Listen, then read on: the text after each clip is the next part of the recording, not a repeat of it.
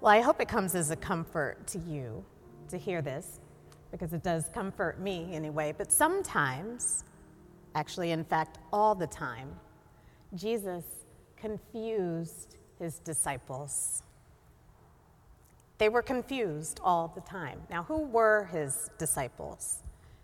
It was the named 12 for sure, but that, of course, leaves out all the women who were disciples of his as well, and who'd studied with him and supported him and followed Jesus. Anyway, though, a disciple is essentially someone who learns from Jesus. Disciple as a word comes from the Latin for a learner. And most of Jesus's words in the gospel are directed at this kind of teaching, which is why the disciples called him rabbi, or teacher, which is specifically a Jewish teacher of the law. Okay, so these learners were following Jesus around, and when Jesus would offer his teachings, much to the disciples' frustration, he would often tell them a story to illustrate his point. And we call those stories parables. And I mentioned that this frustrated the disciples because they understandably wanted a more direct word. Jesus was the expert. They didn't want to have to do their own interpretation. They wanted faith by the easy route. But Jesus knows that faith requires some thinking. Simple pronouncements can be very, very popular with the folk. Trust me, I know. But simple pronouncements are for demagogues, not for the living God. And what this means is that in order to follow Jesus, it takes the faith, yes, to believe that he knows what he's talking about, yes. But it also means that you can't check your brain at the door. Okay, so in today's scripture from Matthew, Jesus does what he does, and he offered a teaching in parable. And this one, I think, came across to the disciples as a bit crude. It's not what goes in someone's mouth that defiles, because all that does is go into the sewer. It's what comes out of it that matters, because it comes from the heart. And you can tell that they heard this as kind of gross. They're like, ew, sewer. Because Peter, I imagine speaking for the rest of them too, basically responds to Jesus, and this is the Kaji Dosha translation. Say what now? Say what now? Did I hear that right?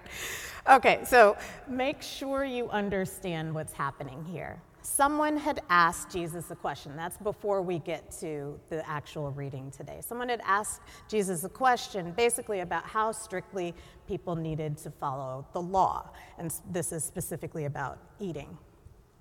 But the point of Jesus' response was that they were and had been consistently asking the wrong question, which happens. One of the main reasons I see people turning away from God and church and faith in general is that they feel like God hasn't answered their prayers. And when we ask and ask and ask again, and we don't get this thing that we really believe that we really need, or feel that we need, either one, what happens? What is God up to? These are the deep questions that we always ask. And I believe that this specific passage actually answers that question. They asked Jesus a question, but it wasn't the one he needed them to ask.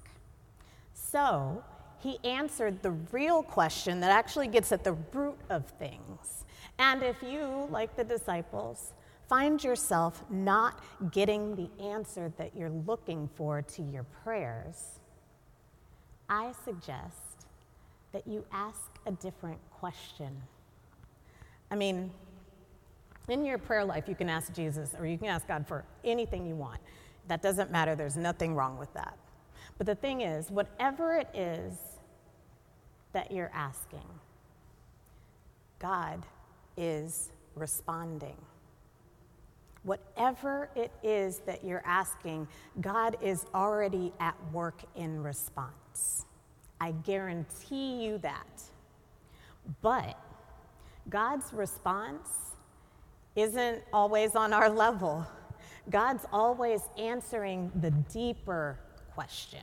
So if you can't see God's activity in your life right now, but if you want to, ask differently. Get to the root of the issue. So the disciples want to know how to avoid getting in trouble with God. That's essentially what they want to know when they're asking about how to follow the law. And Jesus answered in parable as he does, and that was the answer. But they wanted it differently. So he explained it with examples, which he was actually frustrated to do. He didn't do that at first, but he did it because he knew that his students would interpret him literally, as if following the list actually means that you're living out God's will. That list isn't easy to hear, right? But if you put the list together, what do you learn about what Jesus is saying is important? What's Jesus' point?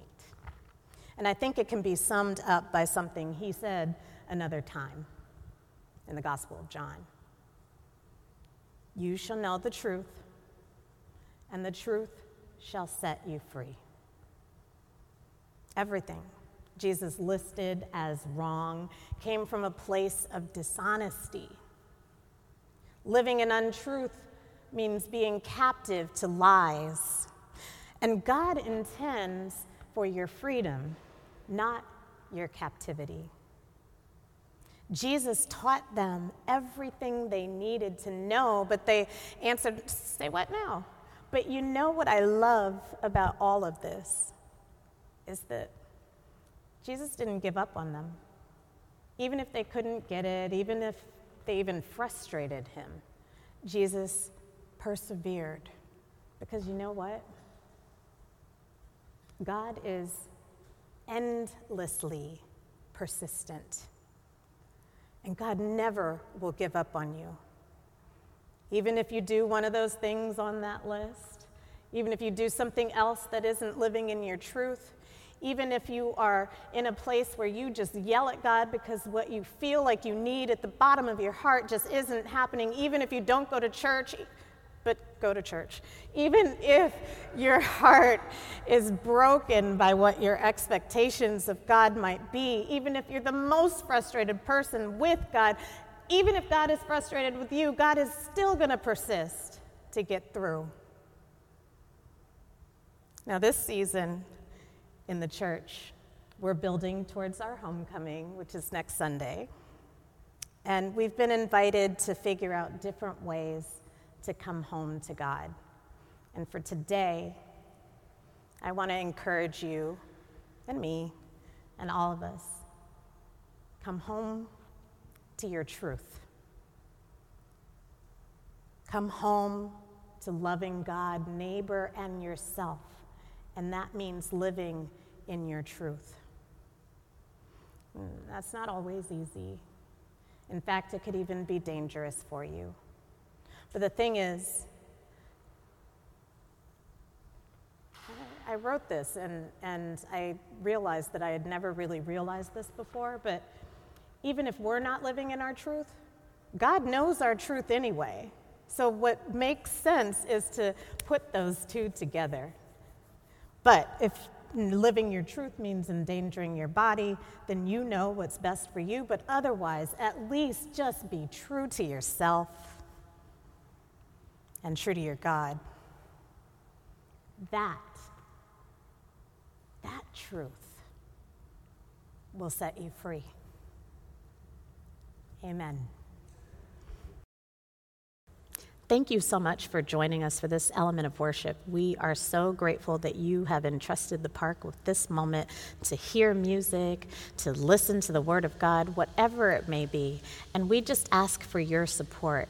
The park only functions with the generous donations of people like you.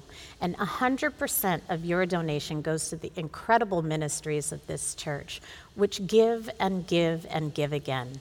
Thank you for the ways that you give in advance and for all that you might be ready to give in the future. God bless you, and amen.